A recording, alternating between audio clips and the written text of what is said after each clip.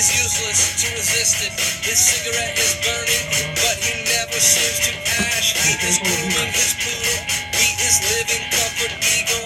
You can meet at his location, but you'd better come with cash. Now his hat is on backwards. He can show you his tattoos. He's in the music business. He is calling you dude.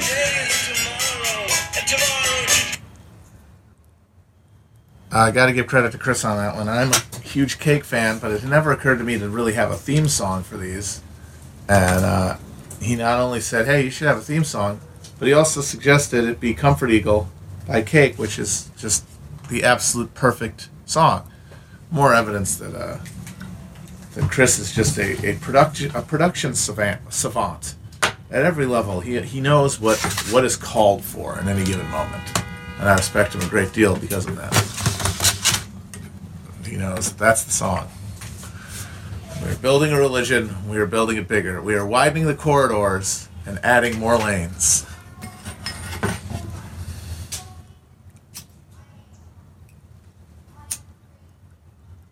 How are you guys doing? Is everyone okay with Roy G. Biv dying? Is everyone okay with the visible light spectrum being dying of, I don't know what it was. It probably wasn't anything good.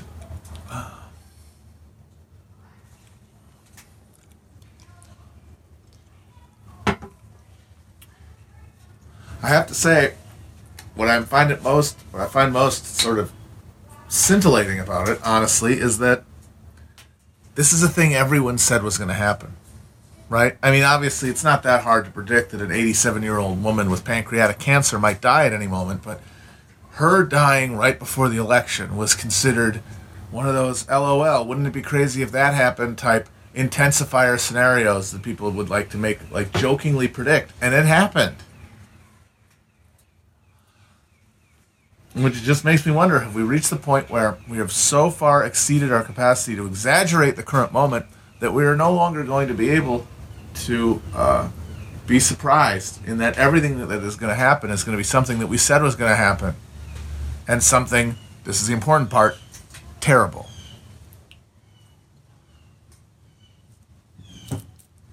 In some sense or another. Like some further intensification of the process of monstrosity and horror. Not in a positive direction. Like, I don't think her dying is some disaster. I mean,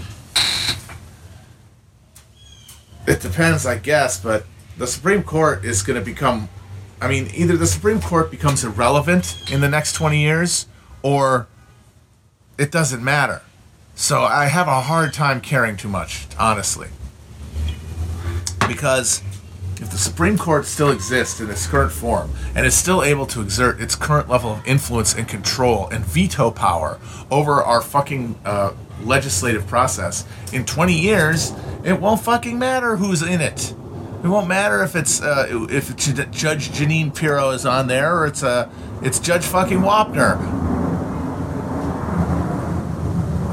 We will have been far beyond any inflection point of any of these systems having any actual democratic content. It'll just be a full puppet show. To put a rubber stamp, a administrative rubber stamp on whatever monstrosity is currently occurring. So the Supreme Court is going to be beside the point very quickly.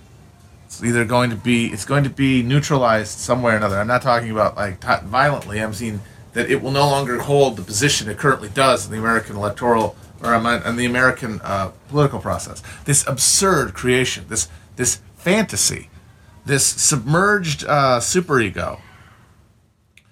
One of the most amazing bits of ideological obfuscation ever carried off is perpetuating the notion that there is an impartial judiciary that could be constitutive of a political process the way that our judiciary is. That it can be independent of politics? It was always an absurdity. The 2000 race and the Bush v. Gore should have, in the right mind of any human being, destroyed it once and for all as even a fantasy. But it's still there and kicking because we don't have an alternative to it. It is too disturbing to consider the possibility that this thing is political, because if this thing is political, then we have to fight over it politically. And that means the norms have to go.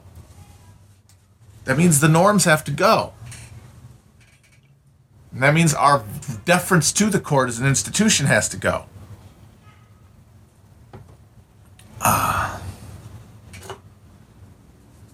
But liberals will never do that, because if people don't have faith in the fucking the judiciary, why the hell would they have faith in the Democratic Party? They serve the same purpose. They serve the same purpose to make it impossible to use the instruments of government that we have, the instruments of democratic accountability we have, to actually impose any democratic fucking accountability on anybody.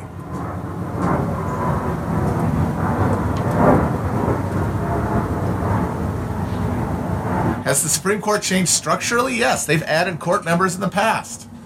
The first thing the Republicans did when they took power after Lincoln's election was to expand the size of the court. FDR famously threatened to do it, didn't do it, but what people forget is that one of the reasons he didn't do it is that he ended up not having to do it because all of the cases that had been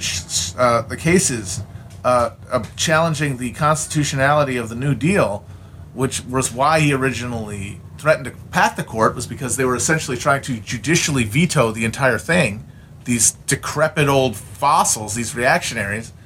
But all it took was a credible threat to pat the court, and all of a sudden, these same guys started declaring different elements of the New Deal constitutional.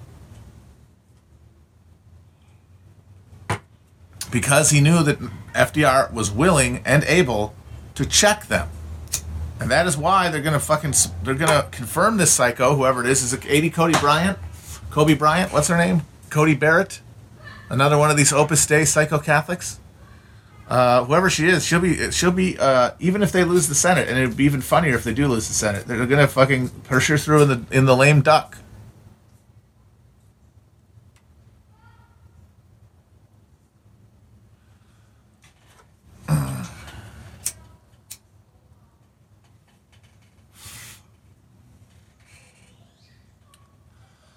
And the only reason you wouldn't do that if you're the Republicans is, well, they'll get in there and they'll just undo it by adding seats or something. They know they're not going to do that. They know they're not going to do it. And if you know what your opponent won't do, then you can do anything. Because if they will respect norms, no matter how much you violate them, then you have no threat of ever having your violation of norms punished. Which means there will never be an incentive for you to stop doing it. That's why liberals love to talk about decency and people's beliefs, because that's the only thing that could realistically inhibit the Republicans from doing whatever they want, because they know that the Democrats won't follow suit. That's still true to this day, but it's a truth they don't want out there.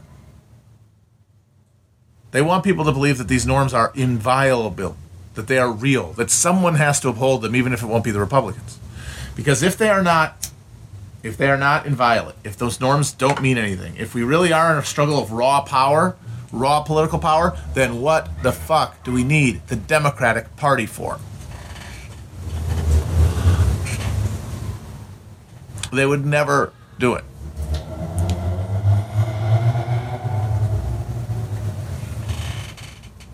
So they're gonna do it. They're gonna put on the 6-3. They're gonna finally unbalance the court. They're gonna do it. What did Tim Kaine say? What did Tim Kaine and the Membrane say?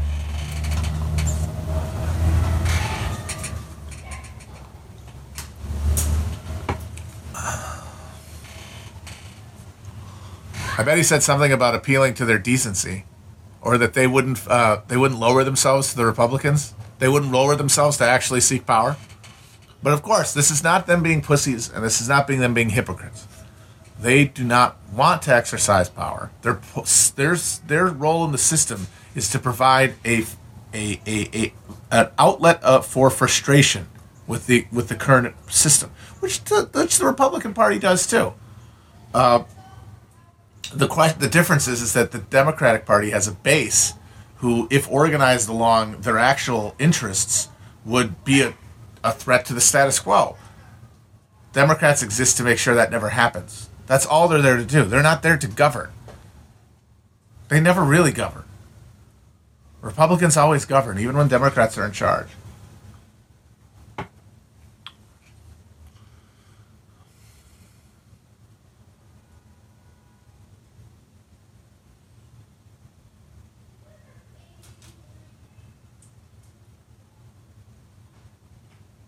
Hey, here we go.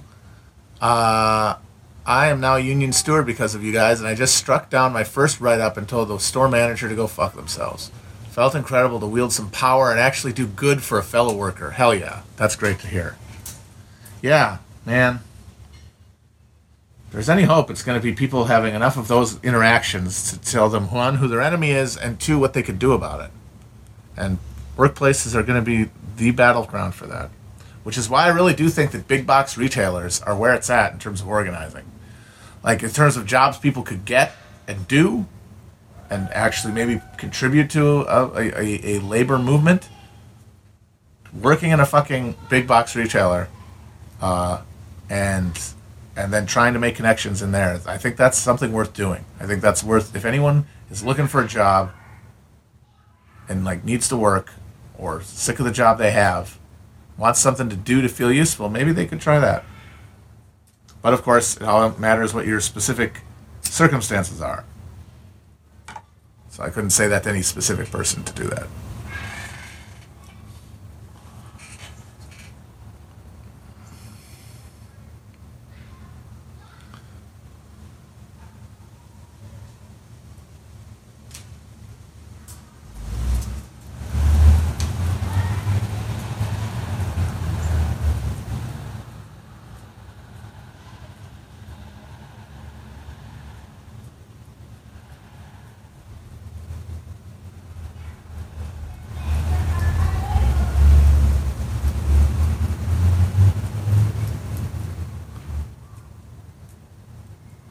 I shan't be talking about the sexy octopus.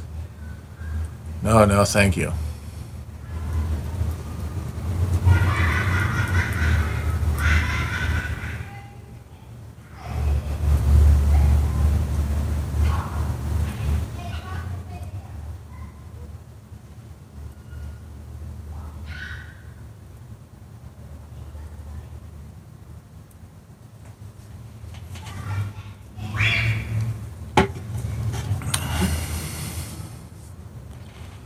I saw an RBG shrine in a park not far from me. So he had a sign. They had like a candle that had RBG written on it. T-shirt. Just yikes. We really are, man. We are Pringles in a can. We are medieval peasants after they've been pushed through a fucking manufacturing process when they're cut, when they're spin peeled and diced up and added with like pressed rice sweepings and peanut shells and fucking MSG and MS-13 and a fucking some sort of monstrous flavor amalgam created in a New Jersey laboratory and then put into a fucking tennis can and then pump out. That's us. Just like instinctive, superstitious worship of our betters, because we don't know who we are without them, because we went from having totally embedded social order almost overnight to having none at all.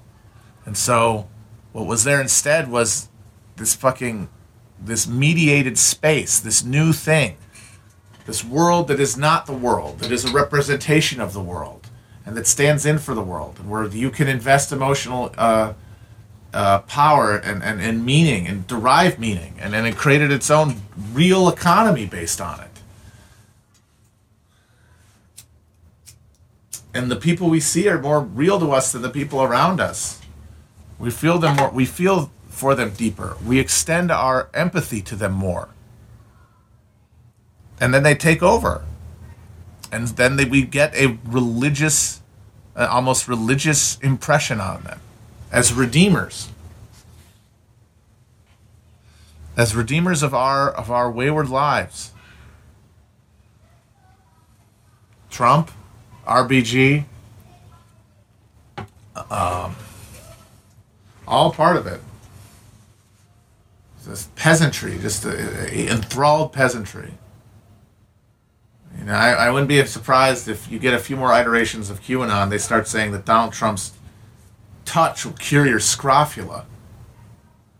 And that, like, if you dig up RBG and like sleep with her finger bone under your bed, that your pleurisy will clear up. And why not? I mean, the medieval people had nothing, right? Medieval people had, like, if they got sick, they were fucked. What? Somebody's gonna wrap some cow shit in a fucking leaf to your face and hope the swelling goes down? You're probably fucked. Now, what? Are you gonna go to the doctor if you're sick? How much is that gonna cost? And then if you do go, you're just trading one malady for another. Why not instead try to find cures from the mouths of the saints, the sacrament, the sacred language of your godheads? So when Trump tells you to take hydrochloroquine, you go and do it.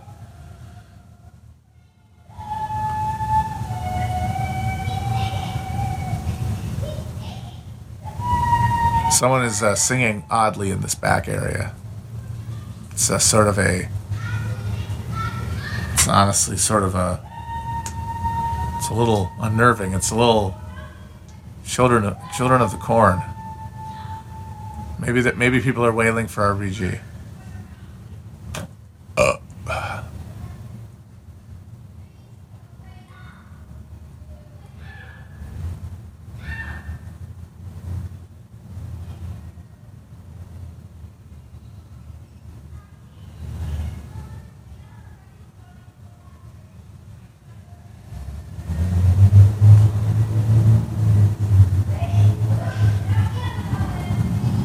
Ted Kennedy in 1980, someone asked about. That's a very interesting race.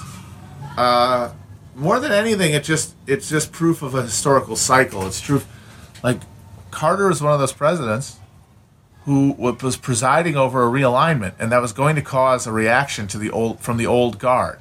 And Teddy was the last gasp of the New Deal left. It was the forlorn hope to regain the party from the Watergate kids, from the Atari neolibs. But he didn't really pursue it with a lot of vigor, and he didn't embody it in a because he wasn't a great politician, Teddy Kennedy. He was riding on the fumes. I mean, the fact that he's considered a lion really is just a reflective of how shitty his next generation of Kennedys was. He was clearly the least of the Kennedys. And he'd had, of course, Chappaquiddick, and that didn't fucking help. There was a huge expose about Chappaquiddick that aired on national television right before he declared, and it helped kill his fucking polling numbers. I mean, he fucking he killed the lady. And even if he didn't kill her, he acted with amazing and kind of disgusting lack of chivalry. I mean, yes, that's a loaded concept and it's sexist, but we're talking about the late 60s, early 70s. People still believed in that stuff. At least more than they do now. And like best case scenario is this guy just swam away from a sinking into a river and left the woman who was also in the car to drown. Didn't help her. Like, didn't go down trying to save her. At the very least, you can judge him as a pauldron. But of course, then there's all the other questions of why was he driving with this woman who wasn't his wife that late at night? What was going on there? Very, very, very puzzling. And then fucking Cardinal Spellman, the local Catholic archbishop, he gets the Kopechne family, the family of the victim, who were good Catholics, he got them to not have an autopsy. Because she wouldn't have wanted it. Oh, she wouldn't have wanted all the bother. You don't understand. Oh, it's very troubling what's happened here. We all want to be able to pray and to be with Jesus, and we don't want to be open her up to some sort of medical procedure. Oh no. Oh, that's not what Mary would want.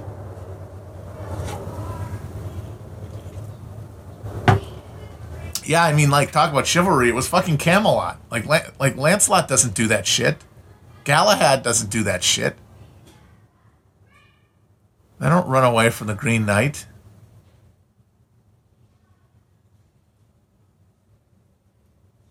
That was a good accent. Shut up.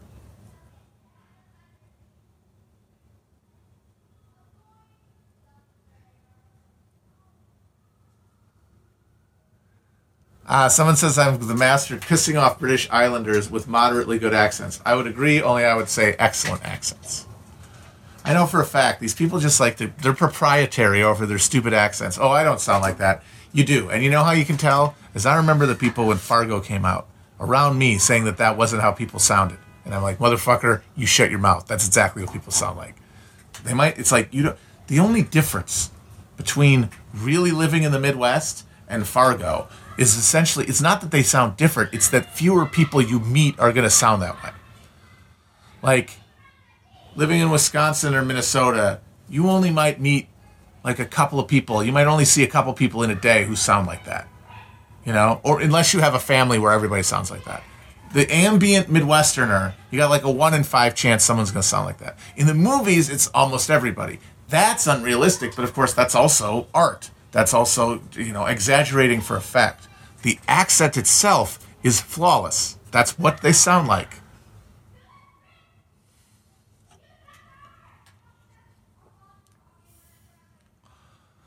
But I only really sound like that. I only really sound like that when I'm drunk, and I don't have it that bad anyway. I don't have as dramatic an accent as that. And that's the other thing, is that there's degrees. But the people who sound like that sound like that. Shut up. Everyone freaking... Shut up. Shut up. Shut up. It's good. Shut up. It's good. They're great. They're great. They're all flawlessly good. Shut up. So, guys, I'm about halfway through Cloud Splitter here, which I read from the other day. The Russell Banks book. That's an epistolary novel. It's the recollections of Owen Brown, the one surviving son of John Brown, who escaped from Harper's Ferry and was not hanged. And I have to recommend it a great deal, because not only is it very well written and it's very, evocative of the time and place, it could not be more relevant to what we've been talking about on the stream, because I've talked about how alien John Brown is to us. How his way of seeing the world is one that we cannot replicate if we tried. We could not imbue the world with the moral certainty that he did. We could not imbue it with the spiritual depth that he did. And so it's hard for us to understand him as a person. And the premise of this book, and it operates, I think, from the premise that, hey, Owen Brown ran away. He didn't go to the gallows willingly like his father did. Because there was a point during Harper's Ferry when they could have escaped, when they could have gone back across the border. And they chose not to. John Brown said, no, this is it. We're making the stand. And Owen Brown later escaped. Taking that as like the basic idea, it operates from the perspective of a character who is a modern character. Like Owen Brown, the whole premise of the book really is Owen Brown trying to live in the shadow of and in the influence of and in the direct, like, awestruck countenance of this biblical figure, while being a modern, desacralized, secular being. An uncertain man. The man for whom the post God is dead Nietzsche character. The man, the rope in the abyss. And it's about how someone like that operates in the orbit of a pre-modern figure like Brown, whose spiritual sense is so deeply felt. Because this character, Owen Brown, he has the same beliefs as John Brown about slavery, right? He is totally absorbed his father's worldview about the necessity to destroy slavery and the equality of blacks with whites. But what he doesn't have is the religious faith that undergirded it. And that's essentially the role of all of us, or a large percentage of us, is that we have these things we know are true, and these horrors, these moral horrors that are before us. But we do not fire them with a religious conviction. There's no flames under the pot to get the fucking steam going through the engine.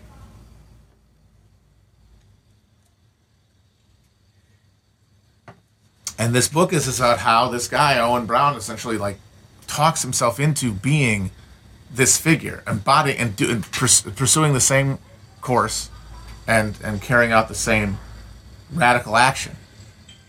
as his father without the religious conviction, talking himself into it as a postmodern, really, subject, because the book is written, obviously, in the 20th century, late 20th century.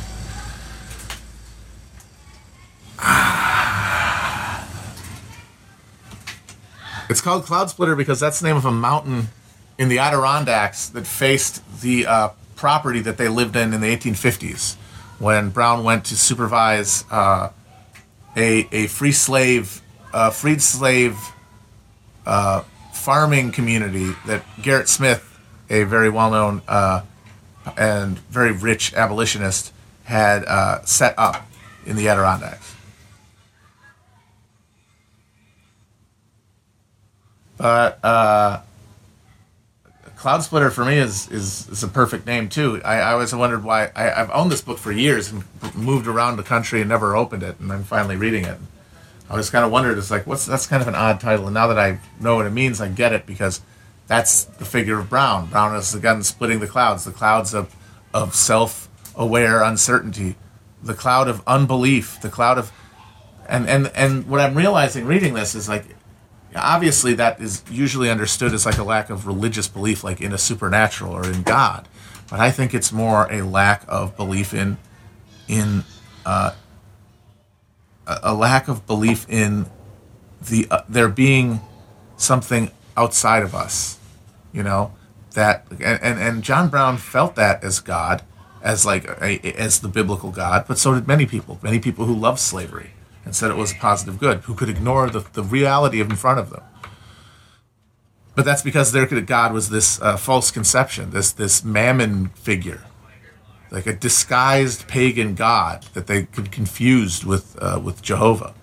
But Brown worshipped the real God, which was universal oneness, which was the in his bones understanding that everyone was of the same material, meaning that there is one soul and that soul is God's. That might not have been how he thought of it. He thought of it in terms of the Bible, but that's how he felt it. That's how he felt his beliefs. And the problem for people like Owen Brown and for us is that we can have those beliefs. We can have an intellectual understanding of the interconnectedness of all, like Bernie liked to say. We are all in this together. We can know why that's true from the perspective of utilitarianism or just good old-fashioned like logic. It makes the most sense for us to cooperate instead of compete because it's more efficient. But we don't have a deeper sense that the other is us. We don't have that sense of immanence, of unity, which Brown called God, but which we could call anything. But what we have to call it something. And it's the lack of that makes us all Owen Browns. And it's very clear in the book that if Owen Brown had not had his father, he would have been lost. Even as much as he chafed at being under his father's bridle and spit the bit that was placed in his mouth and couldn't accept the religious, and often would, at the end, he went where his father went and he did what his father did because he knew the greater rightness of him because of how it emanated from his father, how he embodied virtue in such a complete way that it meant that his aims had to be virtuous. But once again, that's convincing yourself. It's not believing from your own sense. It's not feeling for yourself. It's thinking your way there. And that's what we're all doing, is trying to think our way there. And we have to keep thinking our way there, but we have to add the fire. We have to get a fire going to get the smoke moving through the machine. And I don't think it's going to be conventional religion. It's not going to be the old-time religion John Brown preached. It's going to be something else. It's going to be syncretic of the current culture, and it's going to be universal because it has to be, because universality is its essential recognition.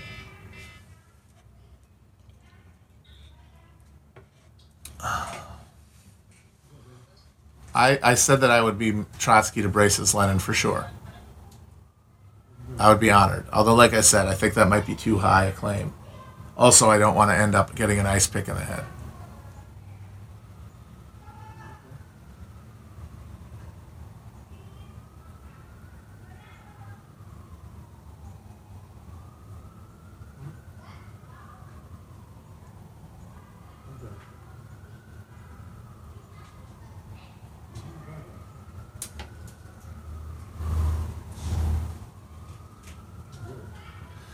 It's funny. You could almost say that the way that the U.S.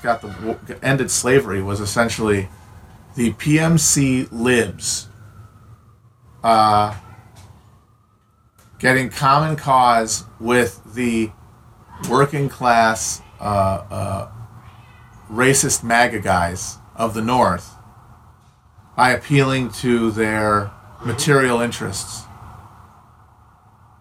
Because Northern opposition to slavery increased significantly in the lead up to the war and was one of the chief contributors to the war breaking out. Southerners freaked out and thought that the North was going to limit slavery because Northern voters became more and more opposed to it. The driving force for that was not the abolitionist agitations of the middle class abolitionists who mostly wrote to each other in their little communities of well-off Quakers and the like. The working classes of the North were largely disconnected from this media. They didn't consume it. They weren't aware of it. They had their own problems to fight. They were hard scrabbling their own life in the wilderness, or they were making their own lives in the hectic, satanic mills of the cities. But as slavery was brought to the forefront of American politics, the question of how the future of the country would be divided became the chief argument point. And it was whether the coming in territories that came with manifest destiny and expansion to the edge of the colony, of the continent, how would those be distributed? Would those places have slavery or freedom? Because as Northern workers understood it, you could not compete as a free worker or a free farmer with slave labor. And that was fine as long as it was only in the South. Let the Southerners worry about it. But if the frontier, which is where we're all expecting either ourselves to go or our kids to go, to maintain that sense of American momentum and movement towards destiny, the American dream that we're all fixated on even at this point, we have to imagine a future where our children will be able to succeed. But if the fucking frontier is slavery, we will not be able to compete. And that fear drove working class opposition to slavery, more so than abolition. But the two worked in concert. They both, on the question of expansion of slavery into the colonies, they were able to work in concert to create a coalition, a political coalition around something called the Republican Party that was able to assimilate Democratic Party, large D Democratic Party concerns about yeomanry and about working people, and slavery as a labor issue, but also accommodated the whole breadth of abolitionist middle-class sentiment. And that created the first serious challenge to slave power in America since that had emerged as a key influencer of political events in the 1820s. And then together those forces brought to bear on the South and destroyed it. The hope was that the crucible of that war would have created a durable, multiracial, working class conception where the destruction of slavery, in destroying slavery, because the thing is, one part of it happened. In destroying slavery, Northerners got more abolitionist. They saw the ending slavery as a key war aim. As more people died, the stakes got higher emotionally, and there had to be a deeper reason than keeping the Union together to justify it. By the end of the war, especially in the Army, there was a deep conviction among a significant amount of the troops and people at home who sent radical Republicans back to Congress in huge numbers in the years to come, that ending the slavery was a war aim, and therefore there was some obligation to the former slaves. If that had been added, if that sentiment had been admixed with this new political force of freed slaves, and even the landless Southern whites, who could have been offered a share of their own out of a redistribution of the accumulated wealth of the planter class, who would have been fully expropriated,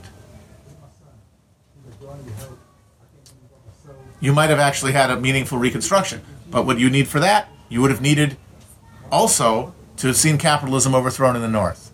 Because the need for profit guaranteed that the social relations in the South would return to their extractive pre-antebellum structures because the factories of the North and the factories of Manchester needed raw cotton, needed cheap cotton. Get it going. That means keep the plantations intact and either give them back to the old owners or let northern speculators buy them. But get it moving again. Of course, one of the big things that made that impossible was the death of Abraham Lincoln and the presidency of Andrew Johnson.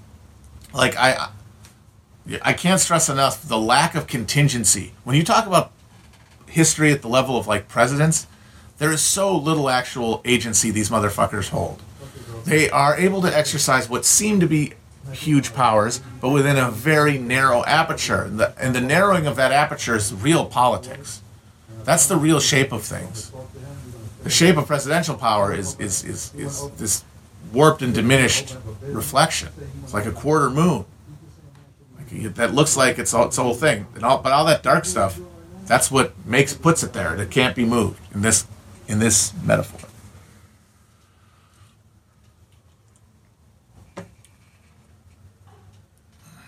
But man, Lincoln, one of our most consequential presidents as a person. Like his leadership, almost impossible to imagine anyone else doing that job at that moment. And then impossible to imagine a worse transition than at that moment him being replaced by that man. Perhaps the single least well-fitted man, except maybe John Wilkes Booth, to have that fucking job at that time. A bitter, angry, wildly alcoholic and paranoid cracker asshole whose opposition to the Confederate cause was entirely premised on a weird fixation on like national unity, which is just weirder than loving slavery, honestly. Like, what the hell? Why do you care that bad? He was the only elected official from a state that seceded who stayed loyal, which is why they put him on the ticket as a gesture towards national unity.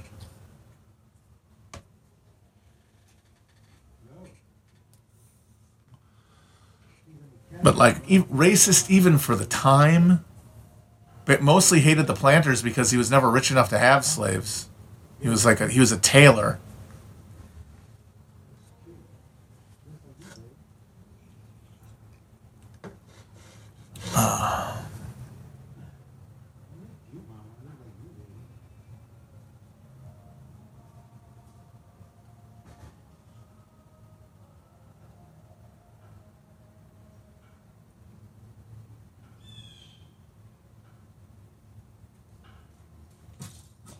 Why would I talk about birding? I'm not a birder. Have I given indication that I'm a birder?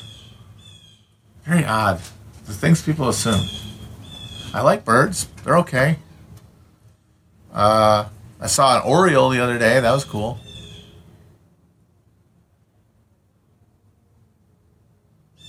Is it right here? What is it? Where is it? Where's the guy? Is he gone?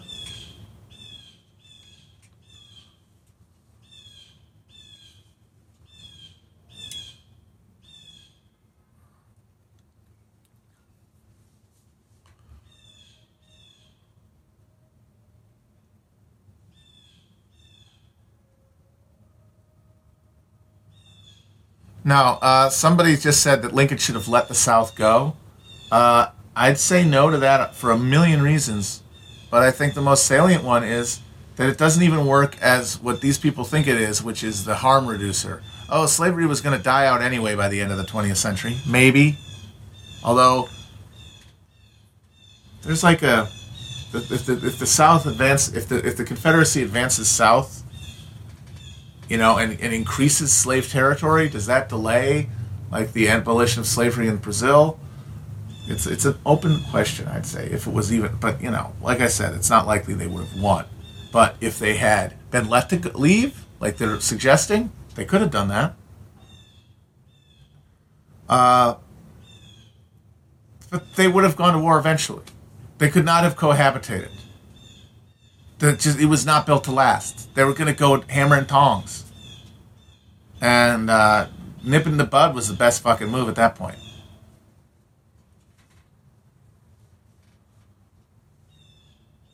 Is he? Can you see him, or is it just the sound?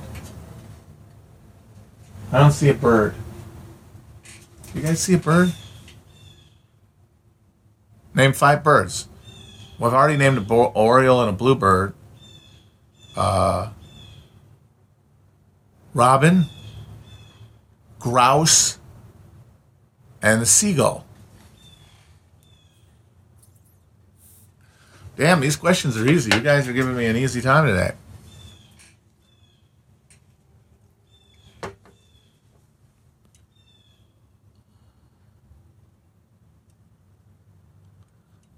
The anarchist jurisdiction thing, it's just all election year. It's just election bullshit. They're just trying to heighten the contradiction, the social conflict, and keep everybody riled up. Just banging a trash can over somebody's head. That's what all that shit is.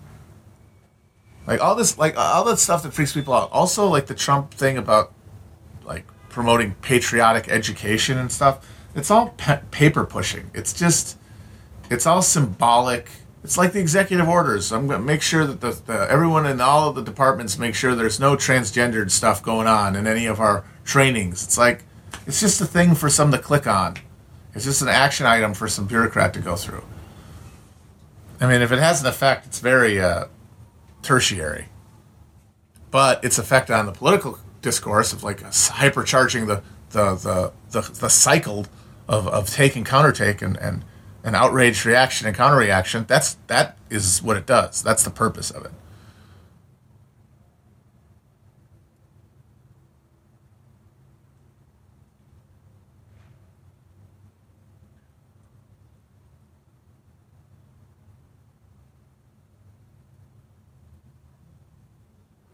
Somebody asked what I'd like Rick Perlstein to write about next. That's a good question. I would kind of be interested in seeing him go and do like maybe a biography of a local political figure or like a regional, some provincial figure, you know, sort of like a Robert Caro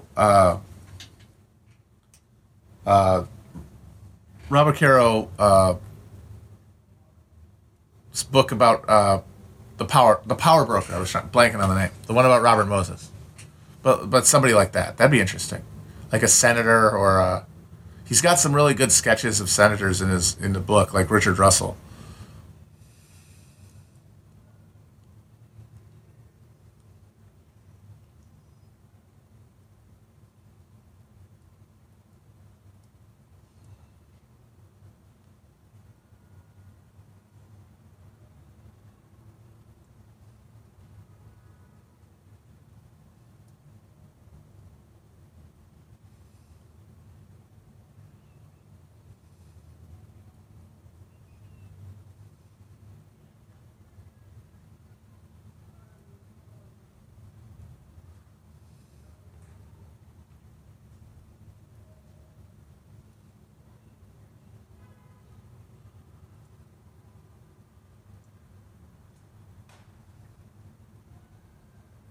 I would like to buy Quibi.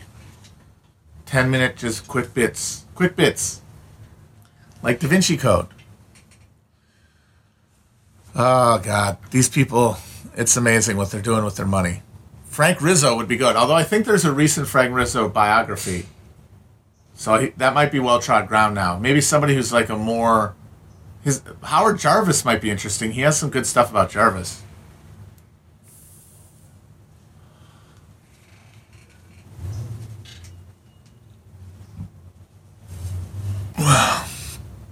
But yeah, anytime they tell you you need rich people at the top of this income distribution to direct resources rationally, look at fucking Quibi. It's like quick bites.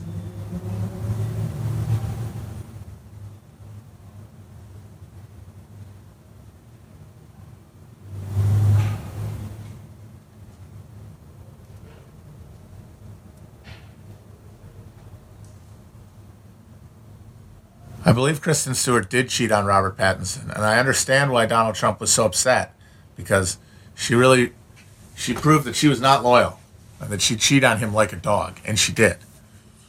So they probably weren't meant for each other.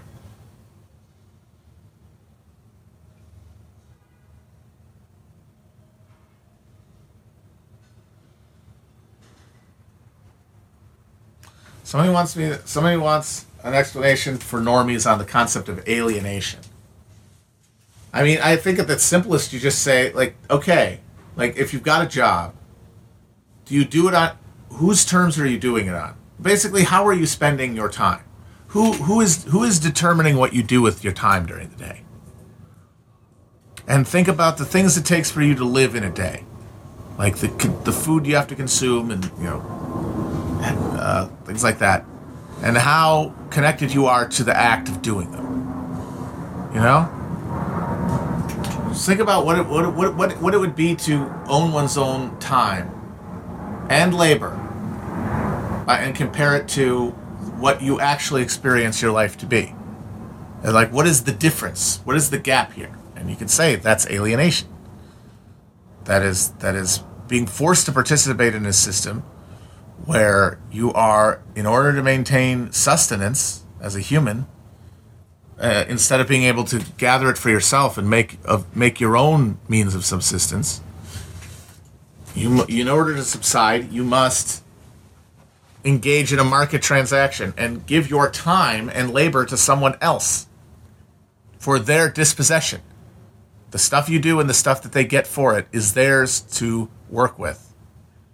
And theirs to give you to the extent that they are forced to.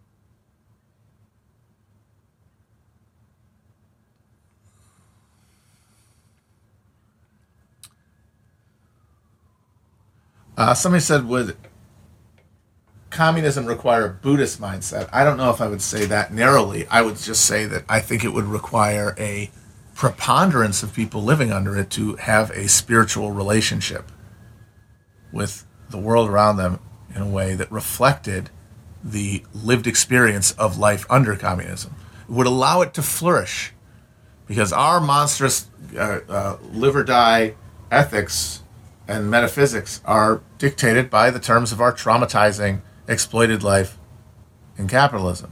And as all systems before did, reflect the traumatizing horrors of their particular forms of production.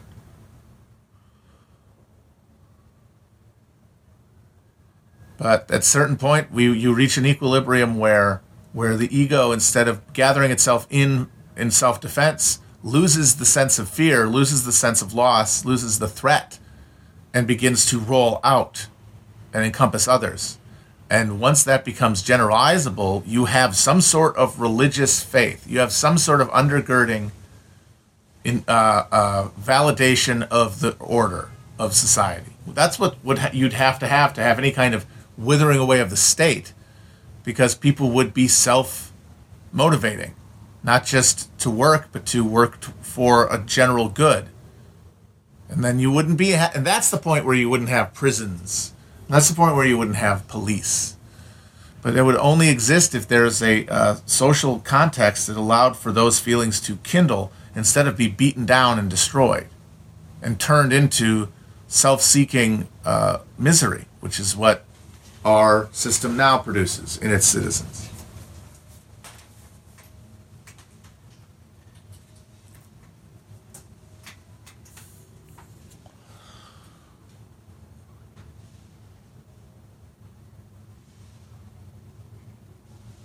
So yeah, it's going to be religious in some way, but I just don't think it's any reactionary religious formation will be able to make the jump to universal underpinnings the way that it will need to, because I'm sorry, those Abrahamic faiths, as much as they claim universality, the derivative ones anyway, they are not in practice universal. They see others as enemies in the Schmittian sense.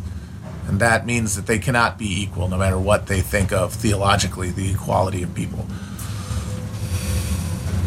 And I don't see any way that those formations can be credibly altered given how brittle they are and how deeply tied into their to existing systems of exploitation that they are. It'll be something new. It'll be off the hook though, that's for sure.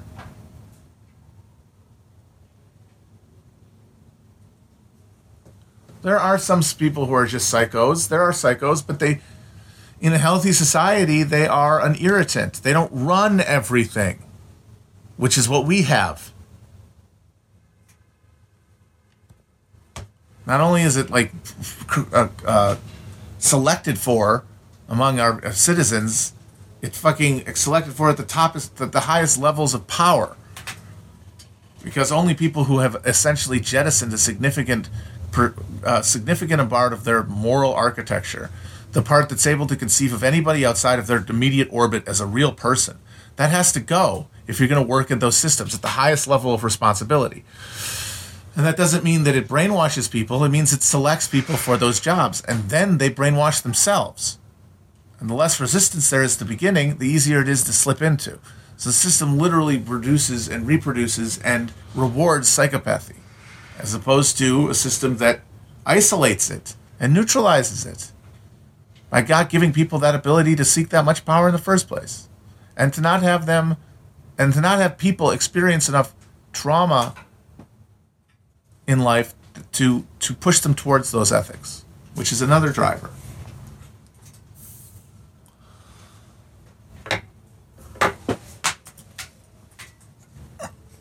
Someone asked what my favorite Harry Turtledove novel is, and that's funny because I only ever read one series, and I can't even think of them as separate books. It's the Timeline 191 series that starts with the South winning the Civil War and ends with the United States defeating the Confederacy, which is now basically Nazi Germany, in World War II.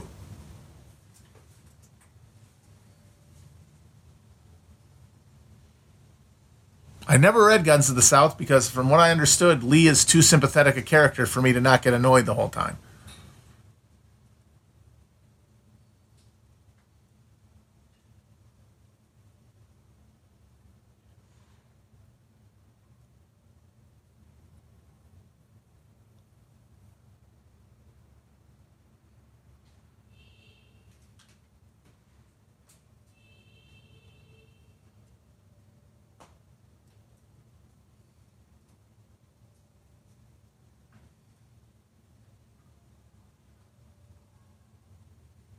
Some of these things read like lyrics to a new verse of We Didn't Start the Fire. I got one. What is it?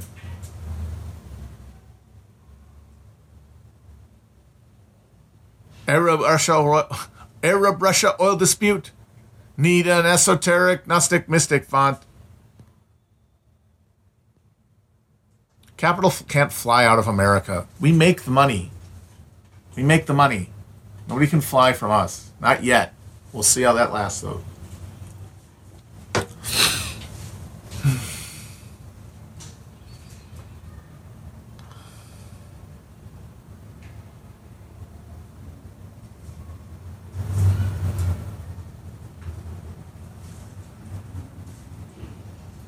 I can do accents and I can sing. Thank you very much.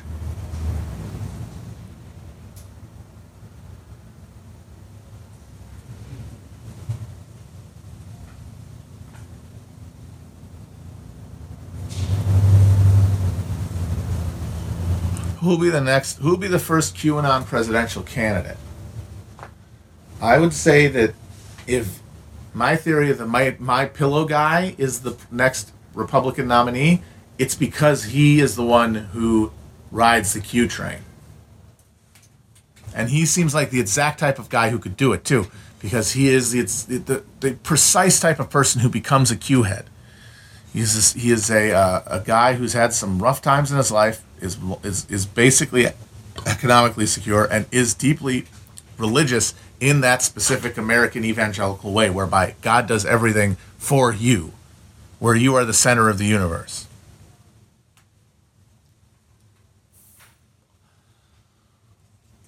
And that's like, those are the people who go to Q because they see the signs and they think it's God's working through the hands of man. And he could do the same thing. So if My Pillow guy becomes the Q guy, he could ride it that way. That's how he could neutralize Tucker and everybody else.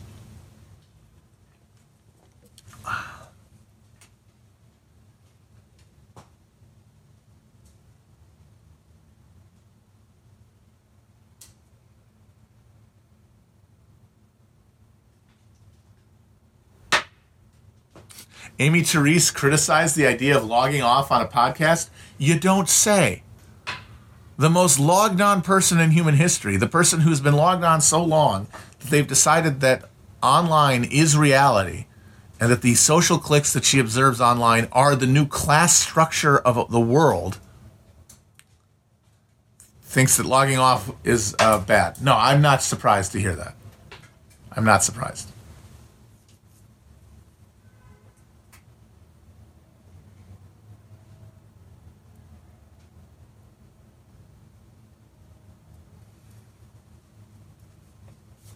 And it's like, if you believe that, if you are one of these people who has decided, no, the PMC is the real ruling class, even though they have they're not even close to the fucking means of production. They're not within a country mile of the means of production. No, they're the new working class because online has recreated reality or something, and it's all disconnected, but this is where the real action is. Just coincidentally, this is where I live, and this is the only place that makes sense to me, and going anywhere and doing anything else feels too spiky and dangerous because I've smoothed my brain of any ability to engage with the wider world around me without being wildly upset by it. If you want to believe that, you can. I just disagree, and at that point, I just have to say, good day. I'm not going to argue the point because it's just operating from Kuhnian incommensurability.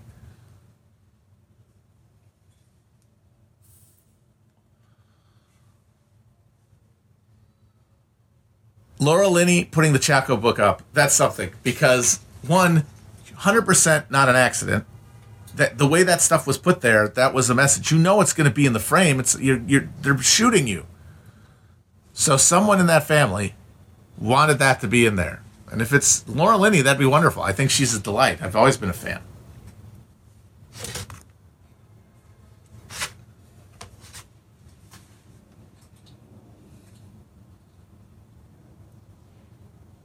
She's very good on Ozark. And she's still a dime.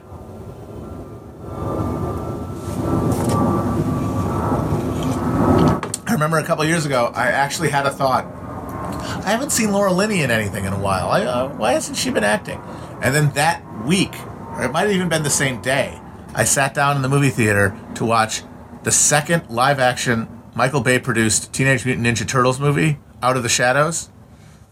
And she showed up as a cop interrogating the turtles in a police sweatbox and going, not like this, like the person from Matrix, not like this. Boom. But now she's got a good show. She's on a good show. She's Emmy nominated. I'm very happy for her.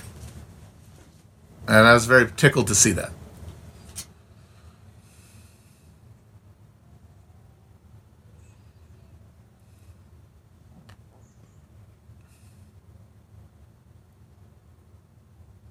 Of course I've seen Congo. I saw Congo in the theater as a wee shaver.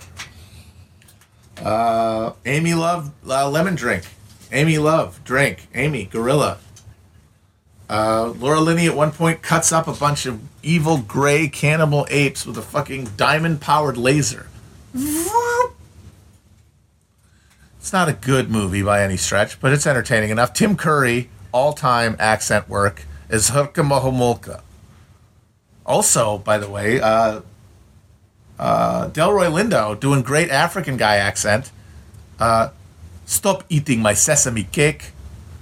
Everybody had a lot of fun. Oh my God, fucking Ernie Hudson doing a British accent.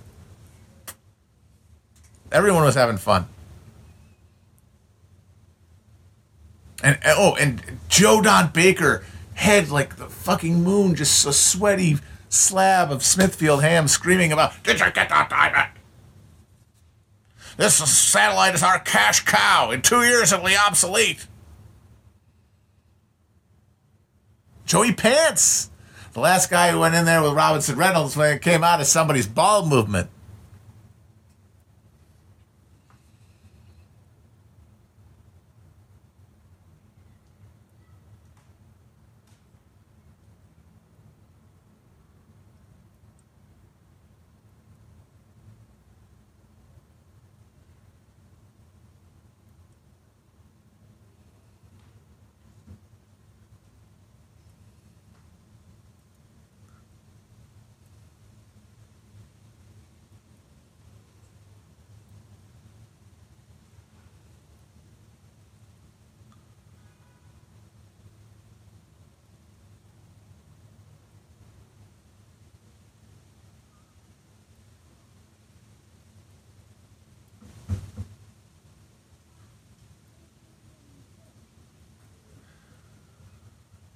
Thoughts on Yakov Smirnov? Well,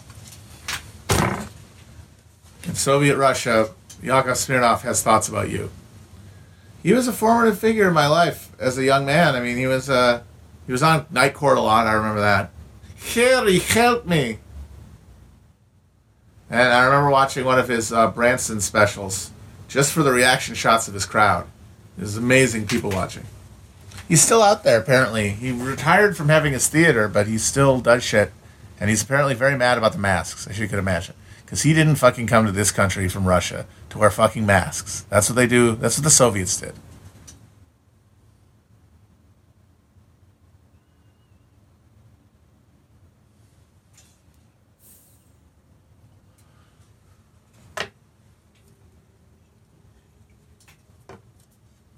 I saw the lady with the cock on her face, the cock on her mask, the MAGA lady. There's a lot of psychology going on with these people.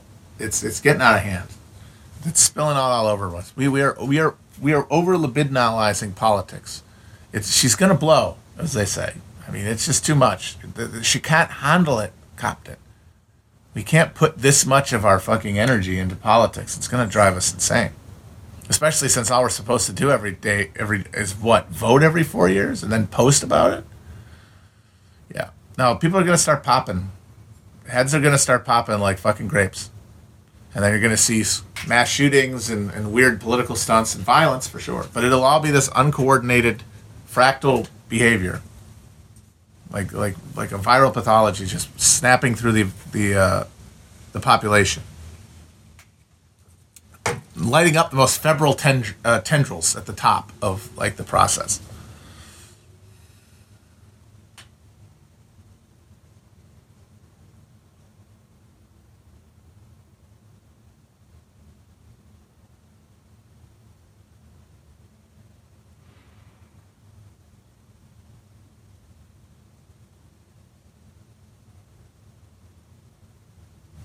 My battery is going down. I better wrap her up soon, and maybe I'll see if there's one more question. I've not had the McDonald's spicy nuggets yet. I really do want to try them.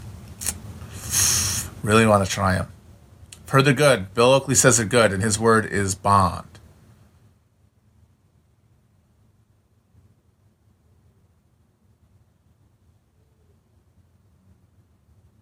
Well, they aren't as good as I think. Well, I mean, they're McDonald's. They're not going to be great. We have to adjust our expectations accordingly. We shouldn't be going around expecting transcendence when it's not to be found.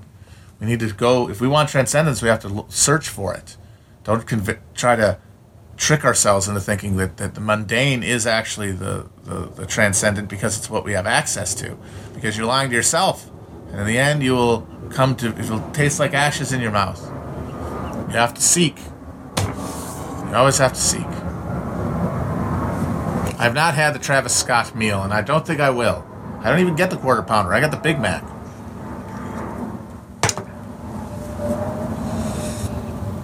This person gets buffalo chicken tenders at Culver's? You're getting chicken tenders at Culver's? Home of the Butter Burger? God, what a country ruffian you are, sir. Butter Burger. What doesn't make sense about those two words?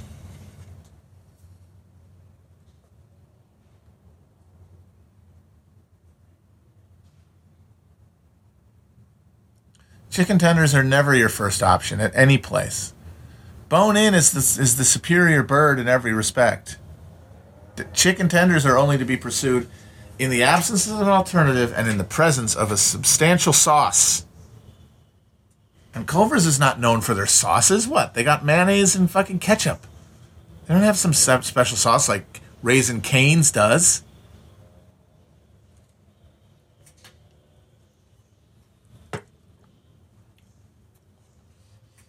You people, you nugget people, you nugget and tendy people, you seem like children to me. You seem like people who never grew out of the phase of being a little punk looking at the children's menu and getting chicken tenders. Evolve your palate. Embrace the dark side of the meat. The richer textures, the deeper flavors, the superior moistures.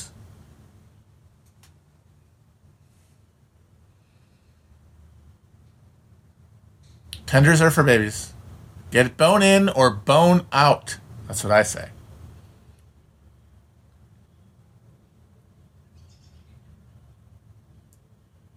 I mean, don't you think the fact that the grown people call them tendies is a tip-off? They're like little. They talk like a baby when they're talking about them.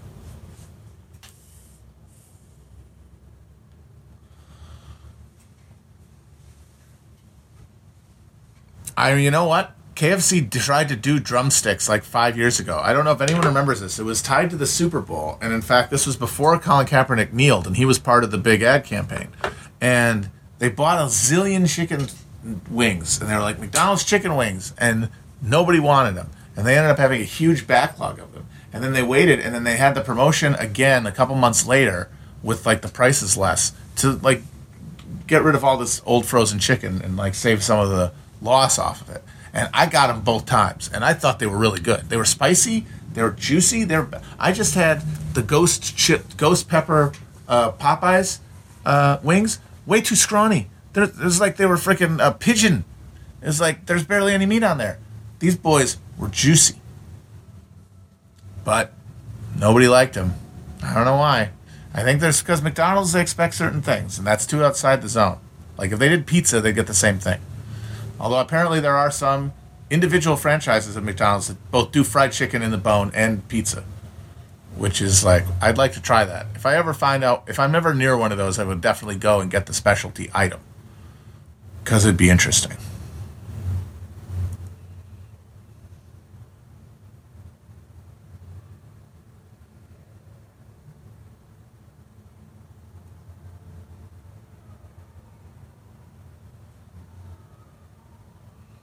All right, guys, I got to go eat now. I'm thinking about those wings. You got me thinking about those wings, people.